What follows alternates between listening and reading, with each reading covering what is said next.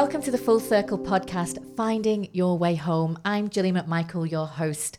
Now, today I am in conversation with Debs Green, who is founder of Wishfish, which is a coaching and development organisation and consultancy.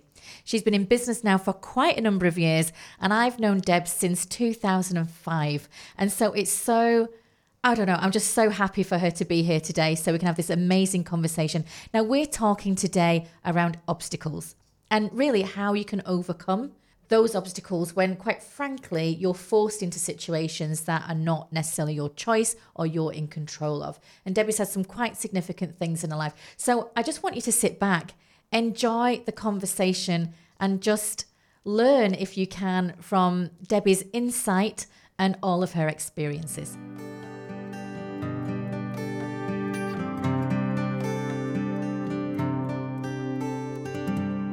Hi Debs, welcome to the Full Circle podcast. Thank you. Finding Your Way Home.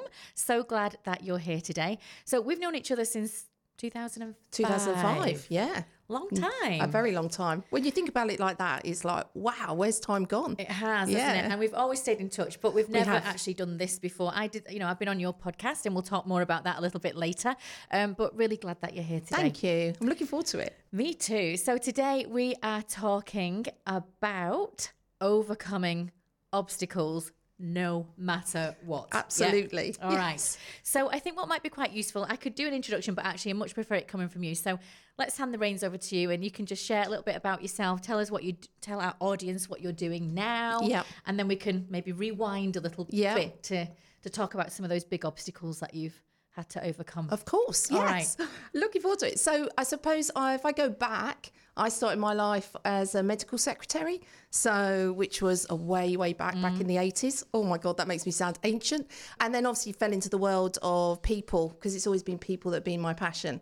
So then moving through into the lovely world of personnel and now HR, and then learning and development, and then fell into coaching really, which was just because I did a workshop and my manager at the time said, oh, you're going to deliver that workshop. And I went, what's that all about? And then actually loved it and sat and listened to the person that was actually teaching us. And I went, but I do that anyway. Mm-hmm. You know, I listen, ask loads of questions, really curious, love people. And so that was where it sort of came from. So fast forward, 1,000,001 redundancies later, not quite, 11 redundancies later. 11 redundancies later in my whole of my career. I think back in 2005 went, right, that's it. I'm not going to be made redundant again. I was either on the receiving end of it or I was managing redundancy. So therefore I thought I'm going to follow my dream really is to work with people. And then hence went and found you and travelled all the way up to Scotland on some random train. I went, where am I going? It was in the middle of nowhere, wasn't it? It was in the middle of nowhere. Beautiful though. And that was when I just thought, right, I'm going to get my accreditation because that's something that was really important to me to be validated because of, doubt and all of that stuff that comes with being made redundant 1,000,000 times. And then I'm now working as a coach and learning and development professional and running my own business, which is Wishfish, since 2005. So I set it up, did my coaching, worked a little bit, and then fortunately everything sort of crossed over. So that's a bit of a nutshell. That's me. Amazing. Thank you for sharing that. So let's look at those redundancies first of all, because 11, I didn't realise that you'd had 11 redundancies, which is quite a lot, I think, for people, for anybody to deal with. Yes. So tell me a little bit more about the impact because that is a big obstacle, right? It's huge because you don't go into work and then think, okay, I'm here for a little while, then 3 years later you're going to be completely out of work, and then having to find another job on the back of having to process, I suppose, the emotion that goes through it.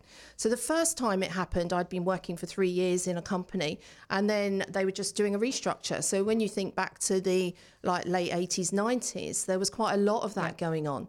And the first time I was devastated. One, because I absolutely loved the job I was doing, and I never saw that coming.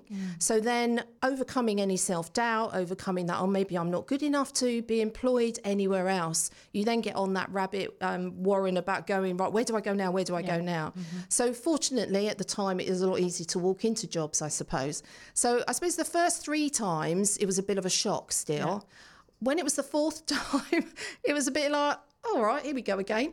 Because I knew I could get a job, and therefore my mission, obviously my son was born in 1994, So therefore, it was always about him and me and keeping a roof over his head. Absolutely. So I think that was my driver that said, as long as we're safe, as long as I can provide for a roof over his head, then that's okay. I worked 3 jobs at one point just to manage everything. Loved them, but hard, and raised him as a single mum. So it was lots of stuff that went on. But actually, I think when I reflected back on it, and part of obviously the coach training we did was very much around self-reflection and how have you got to where you've got to today? And I probably hadn't done that. So to process that now is like, wow, 11. I just thought, oh, well, here we go again. Because it's quite hard, I would imagine, because I know people who, I mean, well, I've been made redundant once, but certainly not 11 times. And it is difficult not to take it personally, I think. Yeah, absolutely. Especially, like you said, those first few times, because you're kind of thinking, well, why me and what's happening to me? Yeah. So, I mean, I know it's now a long time ago, but can you remember your mindset at the time in terms of, I know you had that determination because you had to provide for your son and like you said, keep the roof over the head. But what else was going on for you in that internal kind of space for you at that time? I think it was, as well as going, oh my God, shock, I think there was the doubt, obviously, but also this panic was going on, saying, what if I can't find a job? And I think that was the bit that said, where do I go? Who can help me? What support do I need? And I suppose that's something that I've done since, is then people who've been in similar positions, I've been able to sort of say, you know what, I've been where you've been. I completely understand what you're going through. Let me help you. Yeah. So I suppose I was determined to turn that around, so there was always a positive that came out of it. There's always an opportunity. I think I've always had that mindset to go, you know what? What's the worst that can happen? Yeah. There will always be something. It might not be what your dream job or what you want to do, but knowing that there will always be something that you can do. And I went, go on then, I'll just find it. So I suppose my dad's always drilled in hard work. So I think that's what came through a lot was, if you work hard, you'll get the rewards. And if you want something, you have to work hard at it. So I think that was the driver. I never took any time off as per se. I just went, right, I'm losing this job now, especially as I was in HR. So I was processing lots of people as well as myself. I sort of knew when the deadline would be. So I'd start working on getting my CV out. So again, that getting into, I suppose, practical. Making it work, and then probably collapsing in a heap afterwards because it was like, oh, I've got a job, and then you relax, and then obviously everything comes forward. Because I suppose you're on, because obviously, I mean, there's loads of people that most probably who are listening to this who either have been redundant or even facing potential redundancy because there's so much going on at the moment. So I suppose that digging deep, having that resilience, and actually treating it as, I just have to be practical here and get through this. And get a job. And get a job, absolutely. But I suppose it's really hard in those moments when you're in that survival mode or that kind of sense of, because you're on high alert, aren't you, really, Massive. I suppose? Yeah. And then it's only when you then, like you said, step back and relax that you just might go, and kind of physically and emotionally kind of relax. And I'm assuming that when it could be quite emotional, though, at those times. It's really, really emotional. And it's, where do you go with that emotion? Because obviously in my role of HR, then I was looking after everybody else. And I know that's part of who I am anyway. And then you sort of go and see your boss and go, actually, I might need to talk to somebody about how I'm feeling. And it was, oh no, we'll just get through this. So a lot of that emotion that was surrounding it was probably buried. And I just pushed it down, pushed it away, and then kept working hard to the point, I think back in, I can't remember exactly when it was, that, I sort of had a breakdown because I couldn't cope anymore. And then it wasn't until somebody was working with me to understand where that had come from that actually, when you look back, it was the whole backup of everything that had happened up until that point. And I think that was a real wake-up call for me to sort of go, wow, if I don't look after myself and start to align what's important to me, and as you, like in your book, coming home to self, right? If I hadn't or don't start doing that, who knows where I'll be? And I think that was the first really wake-up call, probably, and that was probably the final. Probably redundancy number 10, I think. It was at that moment that I thought, I cannot keep going and doing this. No, because it just feels like you're doing the same thing on like Groundhog Day, maybe, and I can see how you would feel exhausted and really kind of pretty burnt out by all of that. And I think sometimes, and tell me, it feels very much like we've talked about that, you're on that sense of that treadmill, just doing it because you need to and you have to. And I suppose when you're a single mum as well, and I've been a single mum too, so I know what it's like. your main focus is providing. Yeah, You absolutely. need to bring You've in got the to look money. after that little person. Yeah, Exactly. And so you don't actually take time to think. No. You are just completely, I'm going to go for this. Yeah. And this is what I have to do. And I do it. So I suppose there will come a point where you do need to stop. Yeah. And rethink. You do. And you've got to listen to your body. Yes. And I suppose that's, as we know now, obviously working in the world of wellness like you do and everything else, if we don't listen out for or watch out for the triggers or what your body's telling you, then, and you ignore it, eventually it will catch up with you, right? And I remember not being able to physically get out of bed because it was just a case I'd drive up to Birmingham. We wouldn't think anything as a team at that time. It was hard work. Yeah. And because they'd offered us the opportunity, if we wanted, we're in HR, but if we wanted to get into L&D, we could, but we had to do both roles. So because we're travelling up and down the country, it wasn't just me. And then you go, all right, okay, then you come home, look after your son, pick him up from nursery, drop him off, you go up the motorway, going back, you come. And in the end, you just think my body was just going, you're not going anywhere. And it literally stopped me from getting out of bed. And I was like, oh my God, what's going on? It's quite an unusual feeling, that, isn't it? Huge. I would not wish that on anybody, which I suppose when I talk to people now, I'm very mindful, I suppose, that they stop and think about their well-being through it. I always say to people, you're being made redundant. Okay, that's really unfortunate. Or they might have a compromise agreement, whatever, and exit out. I go, right, first things first, how much money? I'm not going to ask you exactly, but have you got enough money that will buy you time so you don't run from one job to the other? Because I think that's what I did, just out of sheer panic, I think. And I think that's most probably what a lot of people do. But you're right. If you have got some available cash, it's good to take that pause for breath, isn't it? And absolutely. And use that to say, okay, I don't, fortunately, some people don't necessarily have to work for another 6 months. Yeah. So therefore, whilst it's lovely to have that lump sum, it's not yours per se. And I always sort of, from a practical point of view, when people come to me for advice around it rather than coaching, I would say, well, what do you want to know? And they go, how do I survive through this period of time? So, it's that ability to then share that story and then flip it back to them to say, now what are you going to do as a result of that? But it was mind blowing. So that was obstacle number one. Yes. But I know you've had more. I have had a few. So obviously you set up the business then. So Wish Fish is your organisation, and it's a very wonderful organisation. And we'll share at the end with everybody where they can get hold of you and everything. So tell me what happened after that once you got off the ground with the business. So fortunately, and I always look for the opportunity, right? So set the business up in 2005, then came and made sure everything was working how it should be, and I was validated. And then in 2010, I had a massive car crash, which I don't actually remember. So I only can go on anecdotal stories that people have said. So, and I still don't remember it to this day. But what happened was I ended up being in hospital with a massive head injury in 2010, that I woke up and there was no aeroplanes. I live near Gatwick Airport, and I woke up and went, it's very quiet here in the hospital. That's literally on the runway. And they said, there's been a big ash cloud. And I went, what? Yeah, so it was really, so I hadn't clocked that at all. So that was really quite scary as well, because suddenly I thought, I've had a car crash. I've got a massive head injury on both sides. I'll be all right. Because I'm always a believer, I'll be all right. And it wasn't until I had to really recover from it and then realise that was in the April. And then suddenly I thought, oh my God, I've got to get back to work. Yeah. So in the June, I'd committed to doing some work for somebody, and I made that happen. So bless my mum, she came with me on the train, so I wasn't on my own. How I did that, I have no idea. I couldn't to this day tell you what I gave them training on, but it was just that impact that it had. I hadn't probably appreciated it. Yes. And I think I've had to work hard to overcome that as well. And did you have any side effects? Yeah, so I've got, I can't recall details. So if you were to say to me, Deb, can we go over that again and tell me what you've just told me? I'll be going, right. Not sure if you'll get the same answer. So I could have panicked. I suppose I did panic a little bit, going, how am I going to deliver training? How am I going to coach people one-on-one? Because a lot of that is being able to recall some of the conversations, right? So, and you know that. So I started to think about, wow, I'm not going to be able to do the job that I really want to do. And I suppose it really made me think, right, okay, that's it, I'll just give up.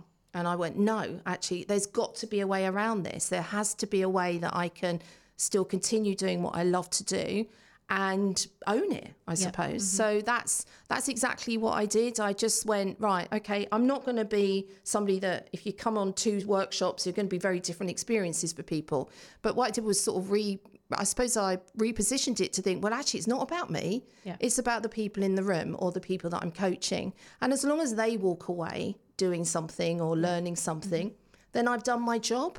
And I think it was that shift to go, hey, it's a bit of a quirk, really. I don't have to remember the detail as long as I take some random notes and I look back at my notes and I go, what did I write? What's that? And I then try consciously will then work through to that last session or that training and go, oh, yeah, I did do that and I did do that. So initially I recorded everything, but I never watched it because I just thought that's not going to help because actually it's not about looking back.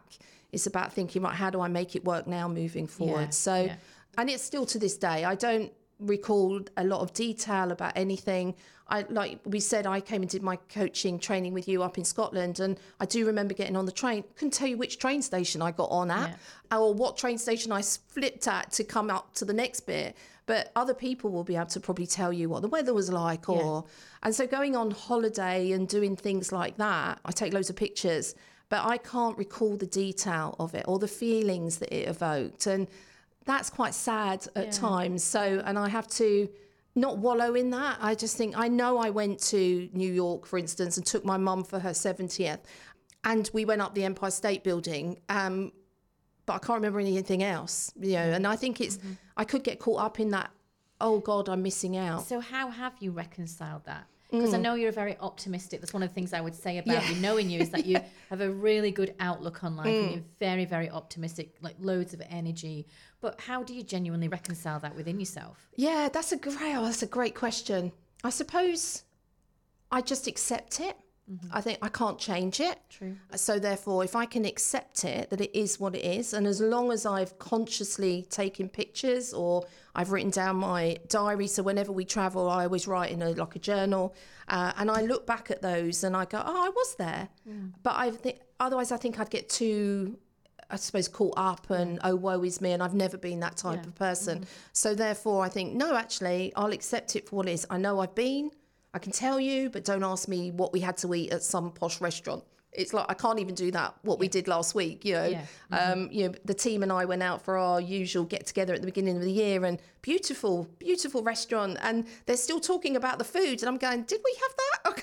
It's like, I can't remember that. It was lovely, but I'm sure. But yeah, so it's very in the moment. That's quite important, though, isn't it? I think is that piece around acceptance, because massive. I think if you don't accept, then you would be in conflict with yourself all the time, and that's, oh my God, that's so exhausting. And I think, I had unfortunately I had 2000, I think it was about 2000, ended up in hospital for 3 months with a gallbladder infection, which I never knew I had, and therefore was in hospital for 3 months. And again, coming out of that, I probably didn't appreciate how serious it was, because I always have, oh, it'd be all right, we'll get around it, we'll find a way through it. So that optimism is something, but everybody else around me is going, oh my God, that's awful, and the car crash, and I'm going, okay, but I'm here and I can move on. Is pretty good, right? Yeah, absolutely. So, and I think that's for me. Otherwise, you're right. I think I would just drive myself insane and probably end up in on my own, rocking in a chair probably, which isn't an option. Yeah. I really strongly believe actually your life is there.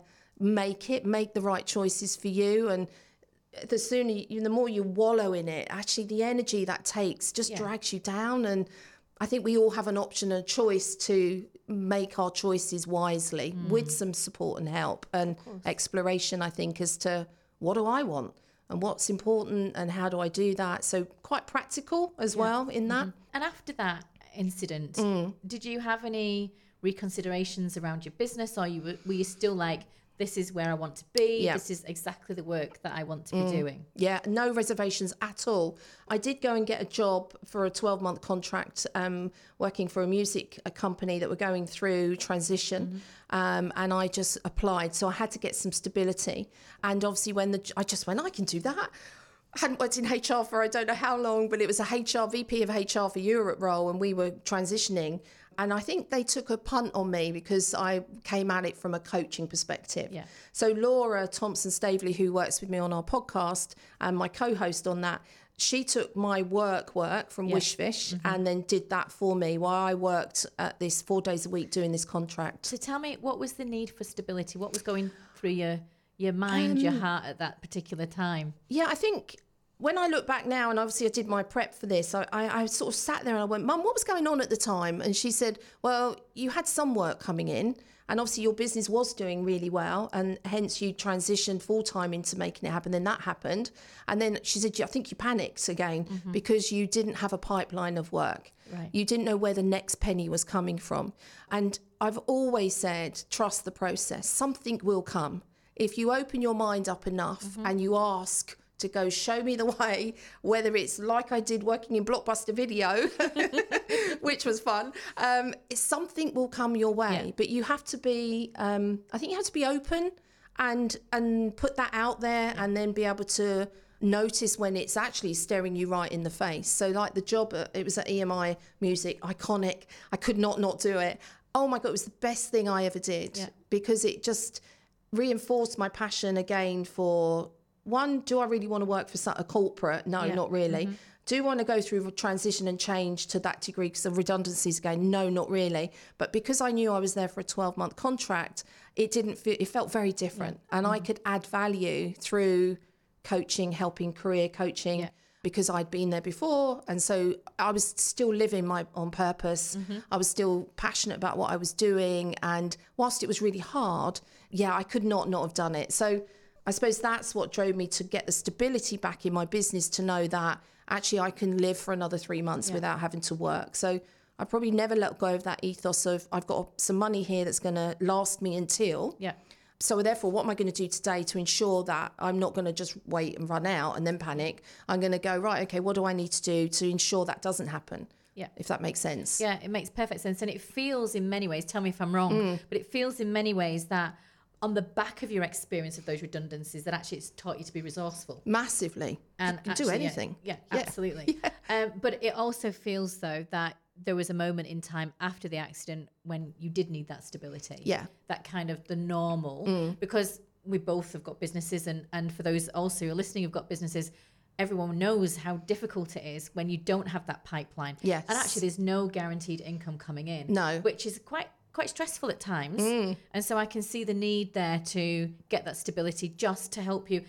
I'm going to use the word heal. Yeah. To kind of help you through that process. Yeah, definitely. Because I had to prove to myself, in effect, that I could still do that. And I think that was the bit, especially, with a head injury and everything else, I just thought, I can't remember stuff. So maybe I'm no good anymore. So, and again, it was only on reflection and doing obviously other workshops with you that you obviously always gets to reflect. It's just that moment in time where you go, actually, no, that was good for me. Yeah. Because it did reinforce that, one, I could do what I love to do and keep doing it and just be me. And I think being, I suppose for so long, I'd probably hidden behind somebody I maybe wasn't as true to myself as. Okay. So therefore, to be able to say, well, this is me. Yeah. Yes, I don't remember stuff, not being afraid to tell people in the workshop that, well, you might get this today or you might get that tomorrow. Who knows? But let's go with the flow. And I always now say, I have a set of slides. Doesn't mean I'll use them. So it's really interesting to go, you know what? No, I'm just going to be me.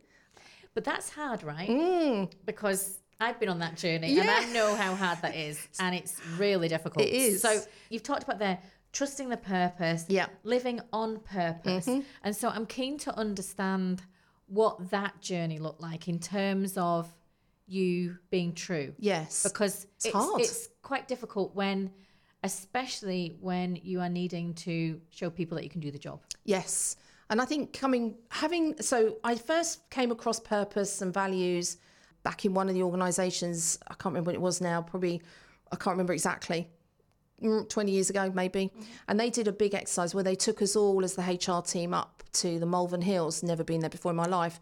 And it was like, wow. And we were put in a room and we're all HR professionals. We had to do our timeline. And I refused to do it. And it was this timeline of your highs and lows that from you to here.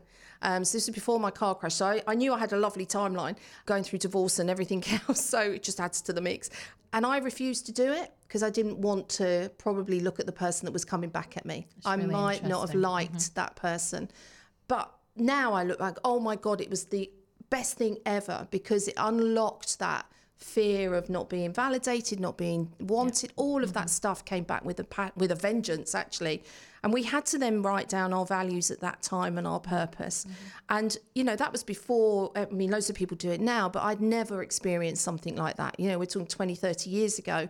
And I just think it was, now I think, wow. And I've just continued to make sure that I'm aligned with my purpose and my values. They've shifted over time, of course.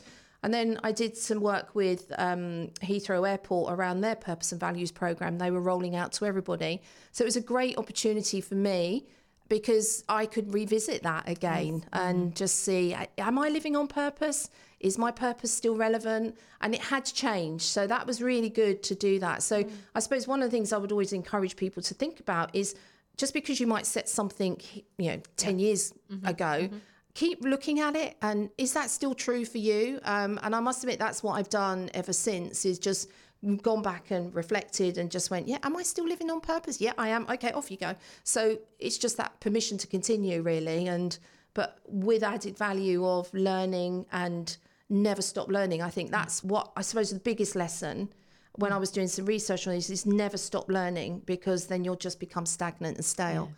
So I've always looking for new ways of doing things. And I suppose, prepping for this, I probably realised back then with the car crash, I had to relearn how to be in a room with people.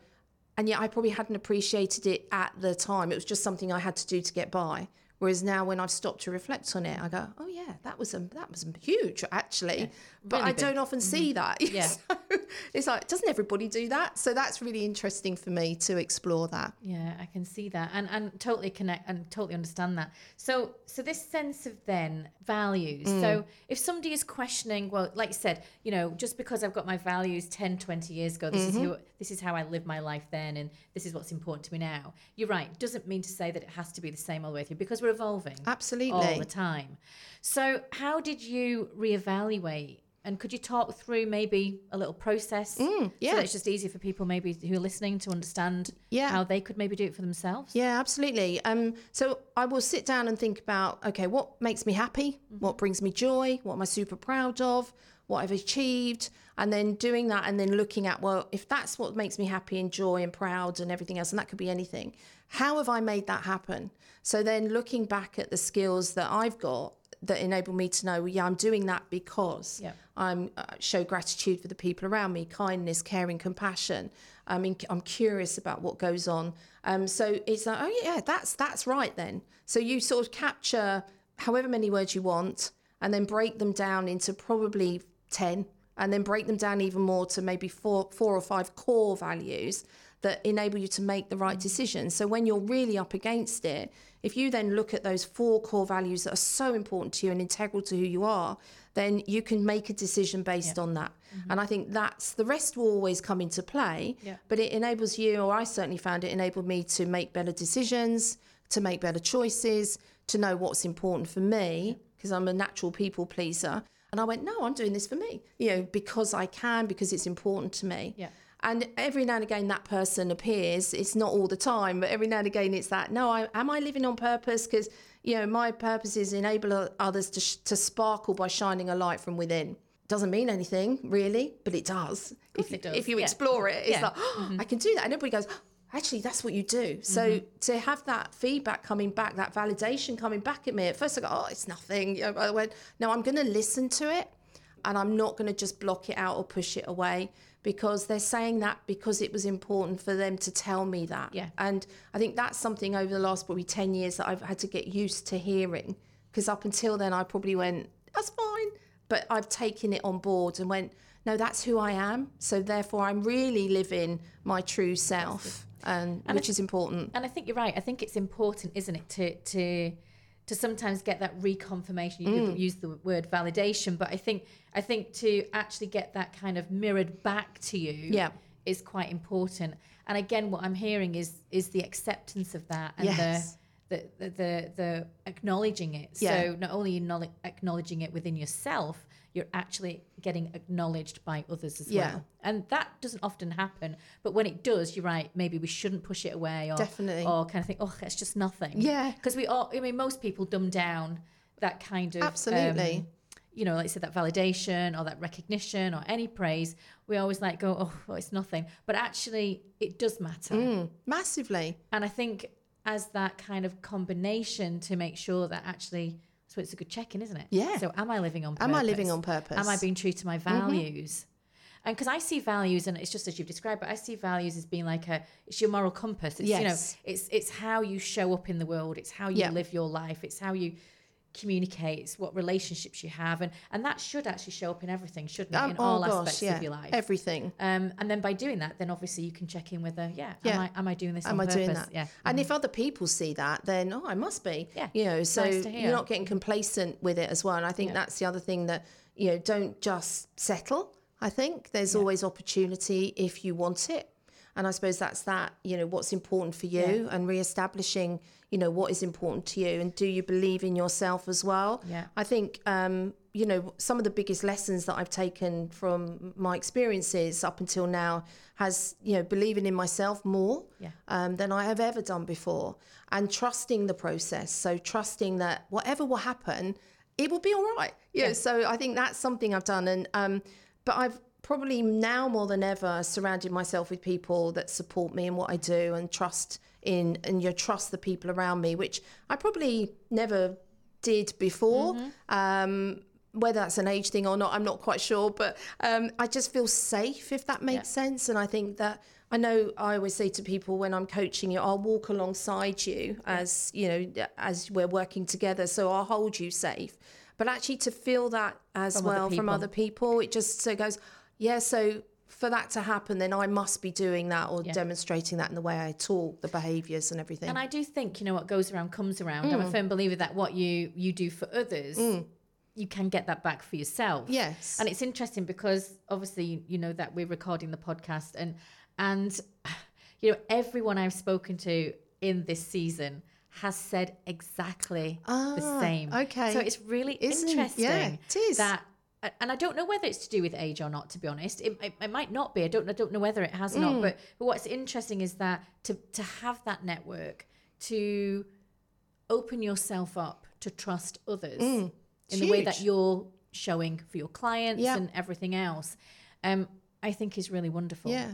I don't think we do that enough at times. No, I think you're right. And I think, when you look through the generations, if you think the 80s and 90s and 2000s were, let's get out there, you can find any job you want, let's make lots of money, let's focus on self all the time. I want this, I want that. And actually, I think that's when we have missed that.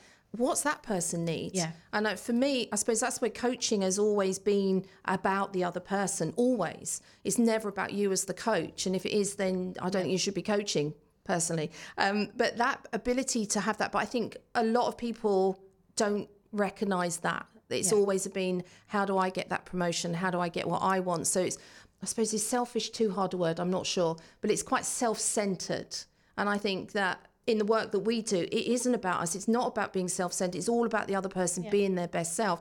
And I think if we can take a chance and look out for other people more and lift up our heads and go, what does that person need? Yeah. Can I help them? I think that's where, personally, I think that's where we need to go as a society, because it's been it's all about me and Absolutely. I'm all right, Jack. And no, but what about that person over there? They might need some support. So I think it is shifting. But I think there is that, I probably can say that because I'm from that generation of, but 60s child, with the 70s and 80s, 90s, all about me. And not that I ever did that, but it was interesting that I've always kept true to that person back then. When I talked to my mum, she said, well, you're still kind and caring and looking out for others. You've always done that. And that's just helped me all the way through to where I am today, which I hadn't really connected until I was talking to her about this either. So I haven't changed per se. I've got wiser. Yeah. And I think that's the difference. We bring wisdom to the party. Get older, yes. I think it's from experience though. I think, wisdom, you could be 24 and have wisdom, right? Because if you've had loads of experiences. So I think that's what the difference is what are you learning from your experiences? Yeah. And are you making a change or doing something different, or are you just staying stuck? And then going around that rabbit warren of same old, and no one loves me and blah, blah, all that. Yeah. Whereas actually I think it's that bit said, no, what are you going to do for you? Yeah. But then how can you also help other people help themselves too? And you know that I'm a firm believer in that, because Yeah. I do think it's so important. Because I think actually, for me, I think you have to start with self first. Yeah. Because if you can't be good with yourself, then how on earth can you be good with anybody else, Yeah. or even support anybody else? Because you don't have the capacity if you can't do it and honor yourself in the same Yeah. way. And so for me, I would say, and again, and I understand the selfishness, and I think a lot of people can get misconstrued with that, looking after yourself or saying what you want or needing, dealing with your needs first can, I suppose many people do call it selfish. But for me, I think it's life supporting Yeah. and life affirming. And I think if you don't do that, Yeah. then that's where I think you can really lose Yeah, yourself. definitely. So for me, it's always having that balance. Am I doing something for myself? But for me, it's am I doing like three things for other people? So there's a harmony. I don't think we ever would have a balance again, but there's certainly a harmony in that. So am I being true to myself? Yes, I am. So it's a bit of like a checklist. So running through, am I pursuing my passions? Yeah, tick. I am doing that. What's the impact that's having on me, but also on those around me? As I said, keeping on learning, the connections that you make, what are you getting out of them as well? But actually, what are you putting into them? And I think, because you put in what you get out, right? So if you're genuinely caring and you value what other people have to bring, and we meet people where they're at, right? So regardless of their backstory, I think that's something around your mindset and wanting to make a difference. I know that sounds very cliche, but I think that's when I was doing my work around purpose and values was, what do I want to be? We always get asked, what do you want to be known for? I went, me? And is that too simple? But who am I? So that's such a brilliant exercise to do when you start to think about who are you? Who am I? I'm not quite sure yet. Well, do some work and find out, because then you're more likely to come into this world with the right intent and purpose to create a better place. Yeah. So let me just kind of recap them, because we've talked about quite a lot. So what I'm hearing you say, and this is just really just as a bit of a moment to reflect a second, is that we can stay true to our values if we take the time to understand what those values are. Absolutely. And then how do we then use those values to live our life according to those values? And actually values, we don't need to have loads of them. No. 3, 4 Yeah. is most probably about I think right. so. Yeah, about there. In terms of just having those core, the things that absolutely are incredibly important to us. And then that's how we should show up in our lives. Absolutely. And that's that tick box to say, I'm doing that. And then when you get that validation back, to accept it and appreciate it and be thankful for it, because that's not always easy to do. But what I'm also hearing you say is that you do need to believe in yourself. Yeah. You need to trust. Trust. And I suppose as you get older, that does grow a little bit more. But it also feels like without having that, in terms of that being core to you, then you could have been living a different life, right? Yeah, absolutely. And so that sense of trusting that it will be okay. Yeah. And actually it's going to be fine. What's the worst thing What's that the can worst happen? thing? Yeah. And I think that's the bit that I always call it the Dr. Pepper moment, right? What's the worst thing that can happen? Don't explode is what I normally say, because if you look after yourself and you are doing the things that help nurture you, then you will look after yourself. And I think, when I look at my values around, passion is a big value of mine.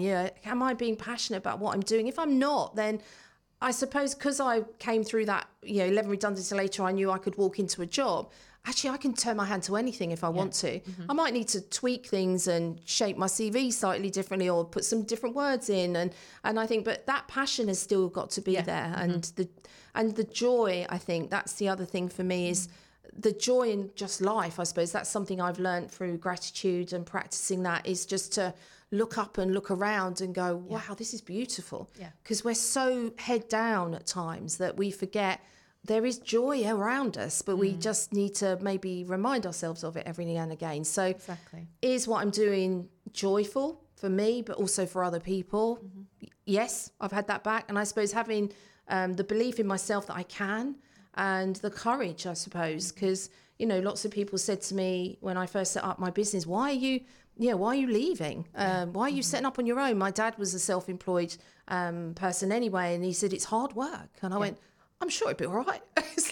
But it is hard work. It is hard work, but I love it. But I'm doing what I love. Yeah. And I feel very fortunate that I found it. And if it wasn't for sitting in on that workshop and going, I can do that, that sort of was like that light bulb moment. It took me about probably 5 or 6 years to then follow that through, because then, and that's when I came on to work with you, was but it was the right thing. I felt like, using your book, I'd come home to what I was supposed to be doing, and that's my purpose in life. So it and felt you can right. see that. I mean, the way that you talk, I mean, so energized, and I said, you know, that you're the most optimistic person I genuinely know. But I do think, though, that goes a long way, doesn't it? Because I think if you're happy in your work, you're happy in your life, vice versa.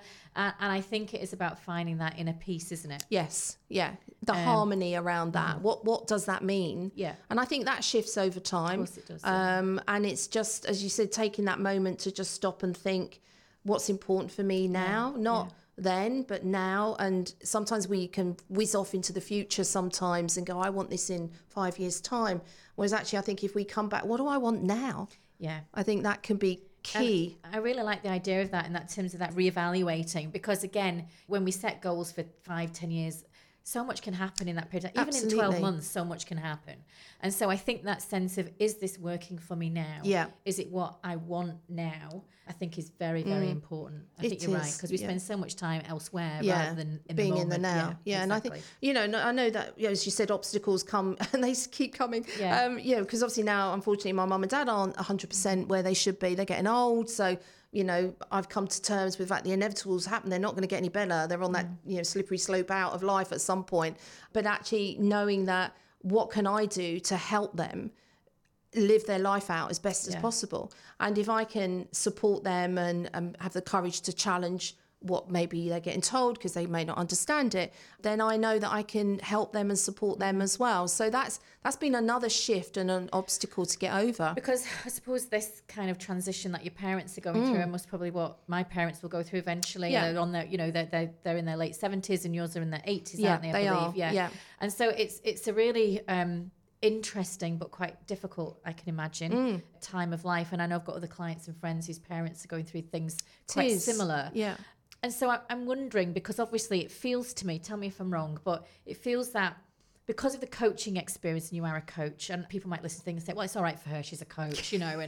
But it does feel to me, though, that you are absolutely utilising those concepts and the philosophy around coaching. Yes. To, one, help you overcome, obviously maybe not the redundancies, but certainly since then, in terms of your accident, but also now, I'm assuming, with your parents. Yeah. So what approach are you taking now that you're recognising, I suppose, that you're doing with your parents? Yeah, I suppose it's time and patience and trusting the process. And this process happens to be getting them through all the medical things they need to get through, and knowing that actually one step at a time. So rather than rushing ahead, so I think that's, you know, let's break down, if you like, the overarching goal and go, okay, what do we need to look at? So it's very bringing it back to basics sometimes. So I think the ability to listen and open my heart to what they're wanting. Yeah. Because, I could crumble and fall thinking about the fact that they're not going to be around for much longer. But is that going to help them right now? No. So there's no point me losing it, you know, if they need that support. So I suppose it's listening, it's being tolerant, I suppose, and enabling them to just process what they're going through. Yeah. And I think that's where coaching, because we do the same, right? We enable somebody to explore what they want and how they're going to go about it, and share their experiences from life that could help them. And, you know, that's interesting because my dad's been diagnosed with vascular dementia. So he can't remember what he read in the newspaper on the same day, but he can certainly, when we talk about his work when he was younger and what he did. Yeah. So I suppose I've adapted my way of saying, so do you remember when you used to do that, Dad? What did that feel like? You know, so it's being able to get him to remember that and say, well, how might we bring that into what we need to do today, like getting you for a walk? And he goes, all right, love. You know, so it's really interesting to adapt and flex to what their needs are now, but at the same time knowing that I need that space to be able to do that.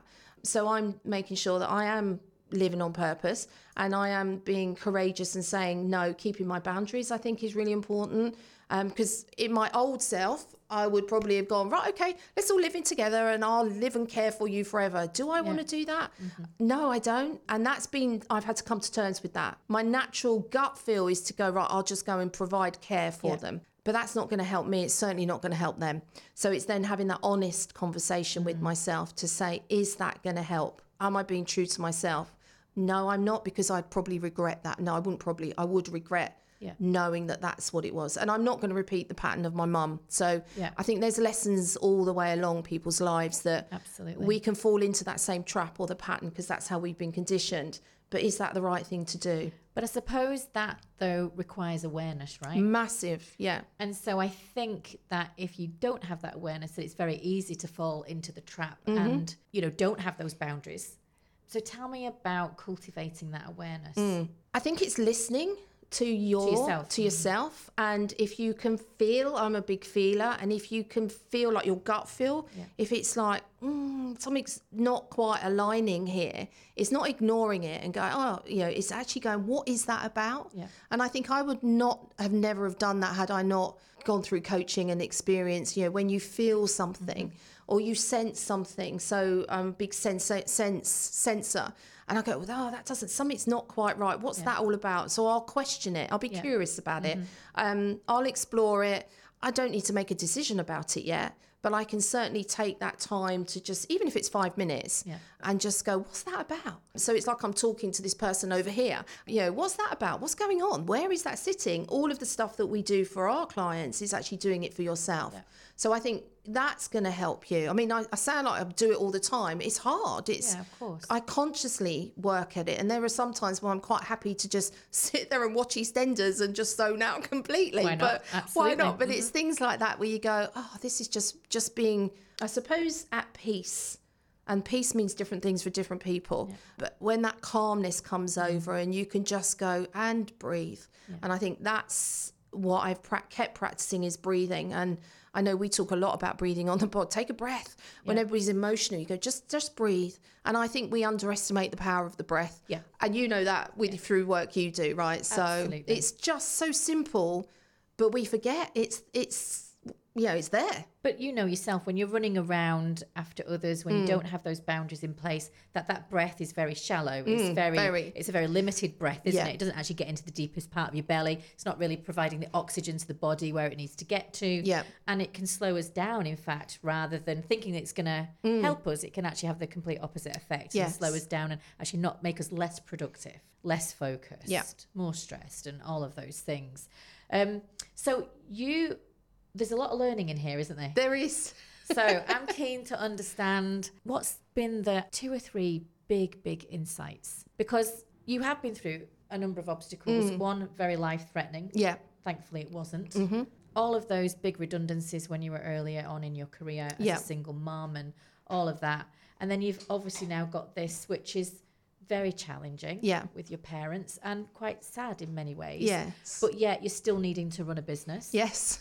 Be true to yourself. Be true to myself. Keep your relationships going. Although your son now is grown up, but you're still a mum. So you've got all these other responsibilities as well. So keen to understand the guiding light through all that. Oh, that's such a good question. And I suppose it's consciously practicing what's important for me. So care, compassion and kindness for others, but also for myself. And I often will look for affirmations, or I'll look and pick a card up and go, what does that mean for me? So that has really helped, writing it down, looking for affirmations. And obviously, every time I did bring with me Marianne Williamson's poem. It's one of my favourites. Because I just think that's it. Wow, who am I to be brilliant, gorgeous, talented and famous? Actually, who are you not to be? Exactly. And I think things like that will just get me back on track. And then so you go, right, okay, I can go again. I can do this, So it's that bit that says I need to just go first. And then take a deep breath and then go, right, what can I do? Whether it is that reading something, whether it's connecting with people that I know are going to lift me up, or it's just a completely different energy that they give you and you're in it. So you can feel that. I think that's important.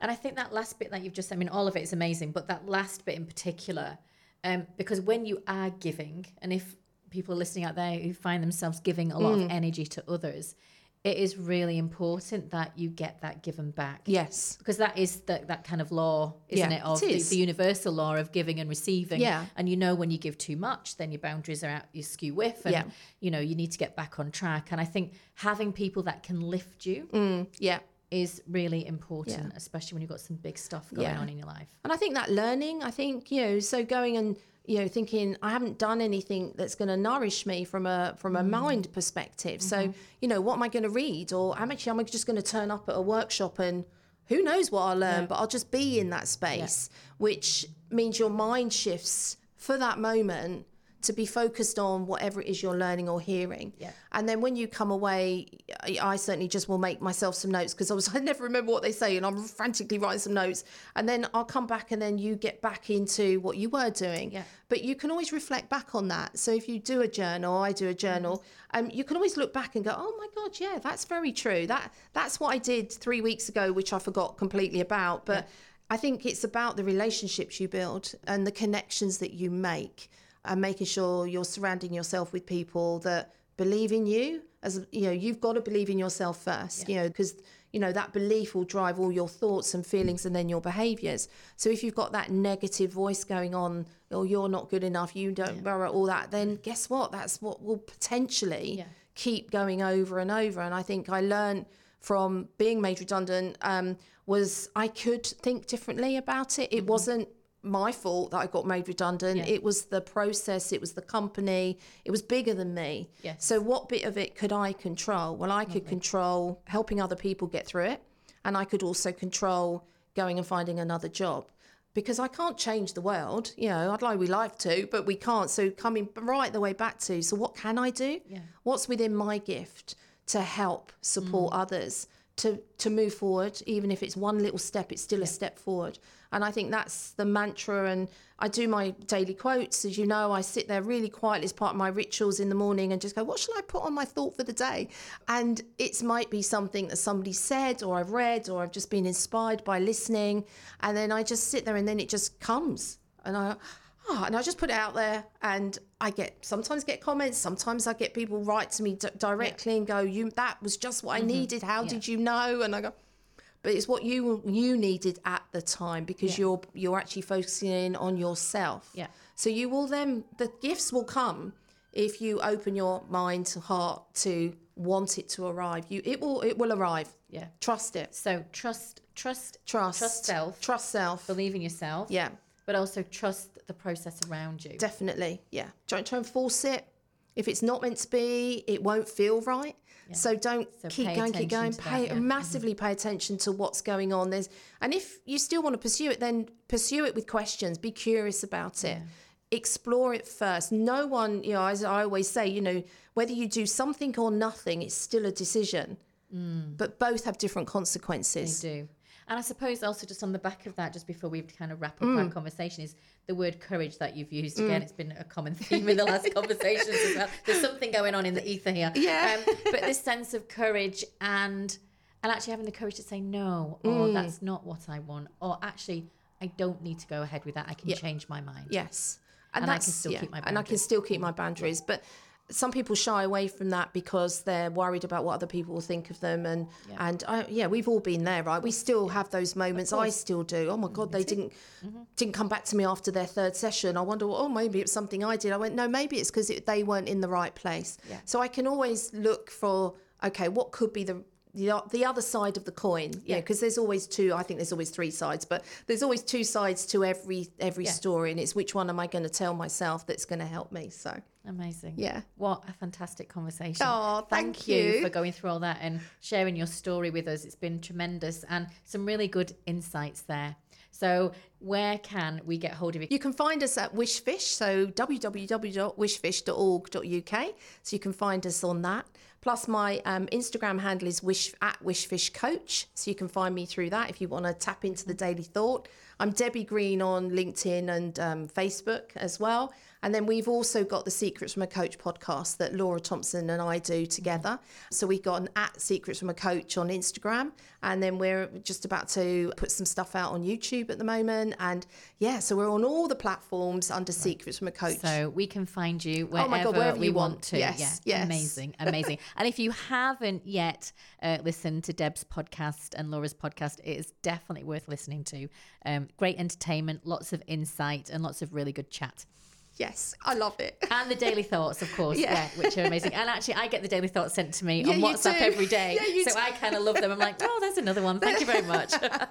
So thank you so much. It's Pleasure. been absolutely amazing talking to you. It's been lovely. Thank you. I'm so pleased to have been able to have this time with you again. It's just, you were the inspiration for getting me into it, and I would never have been where I am today without your support. So I cannot thank you enough. I'm forever grateful for that. You're welcome. Thank you too. Thank you.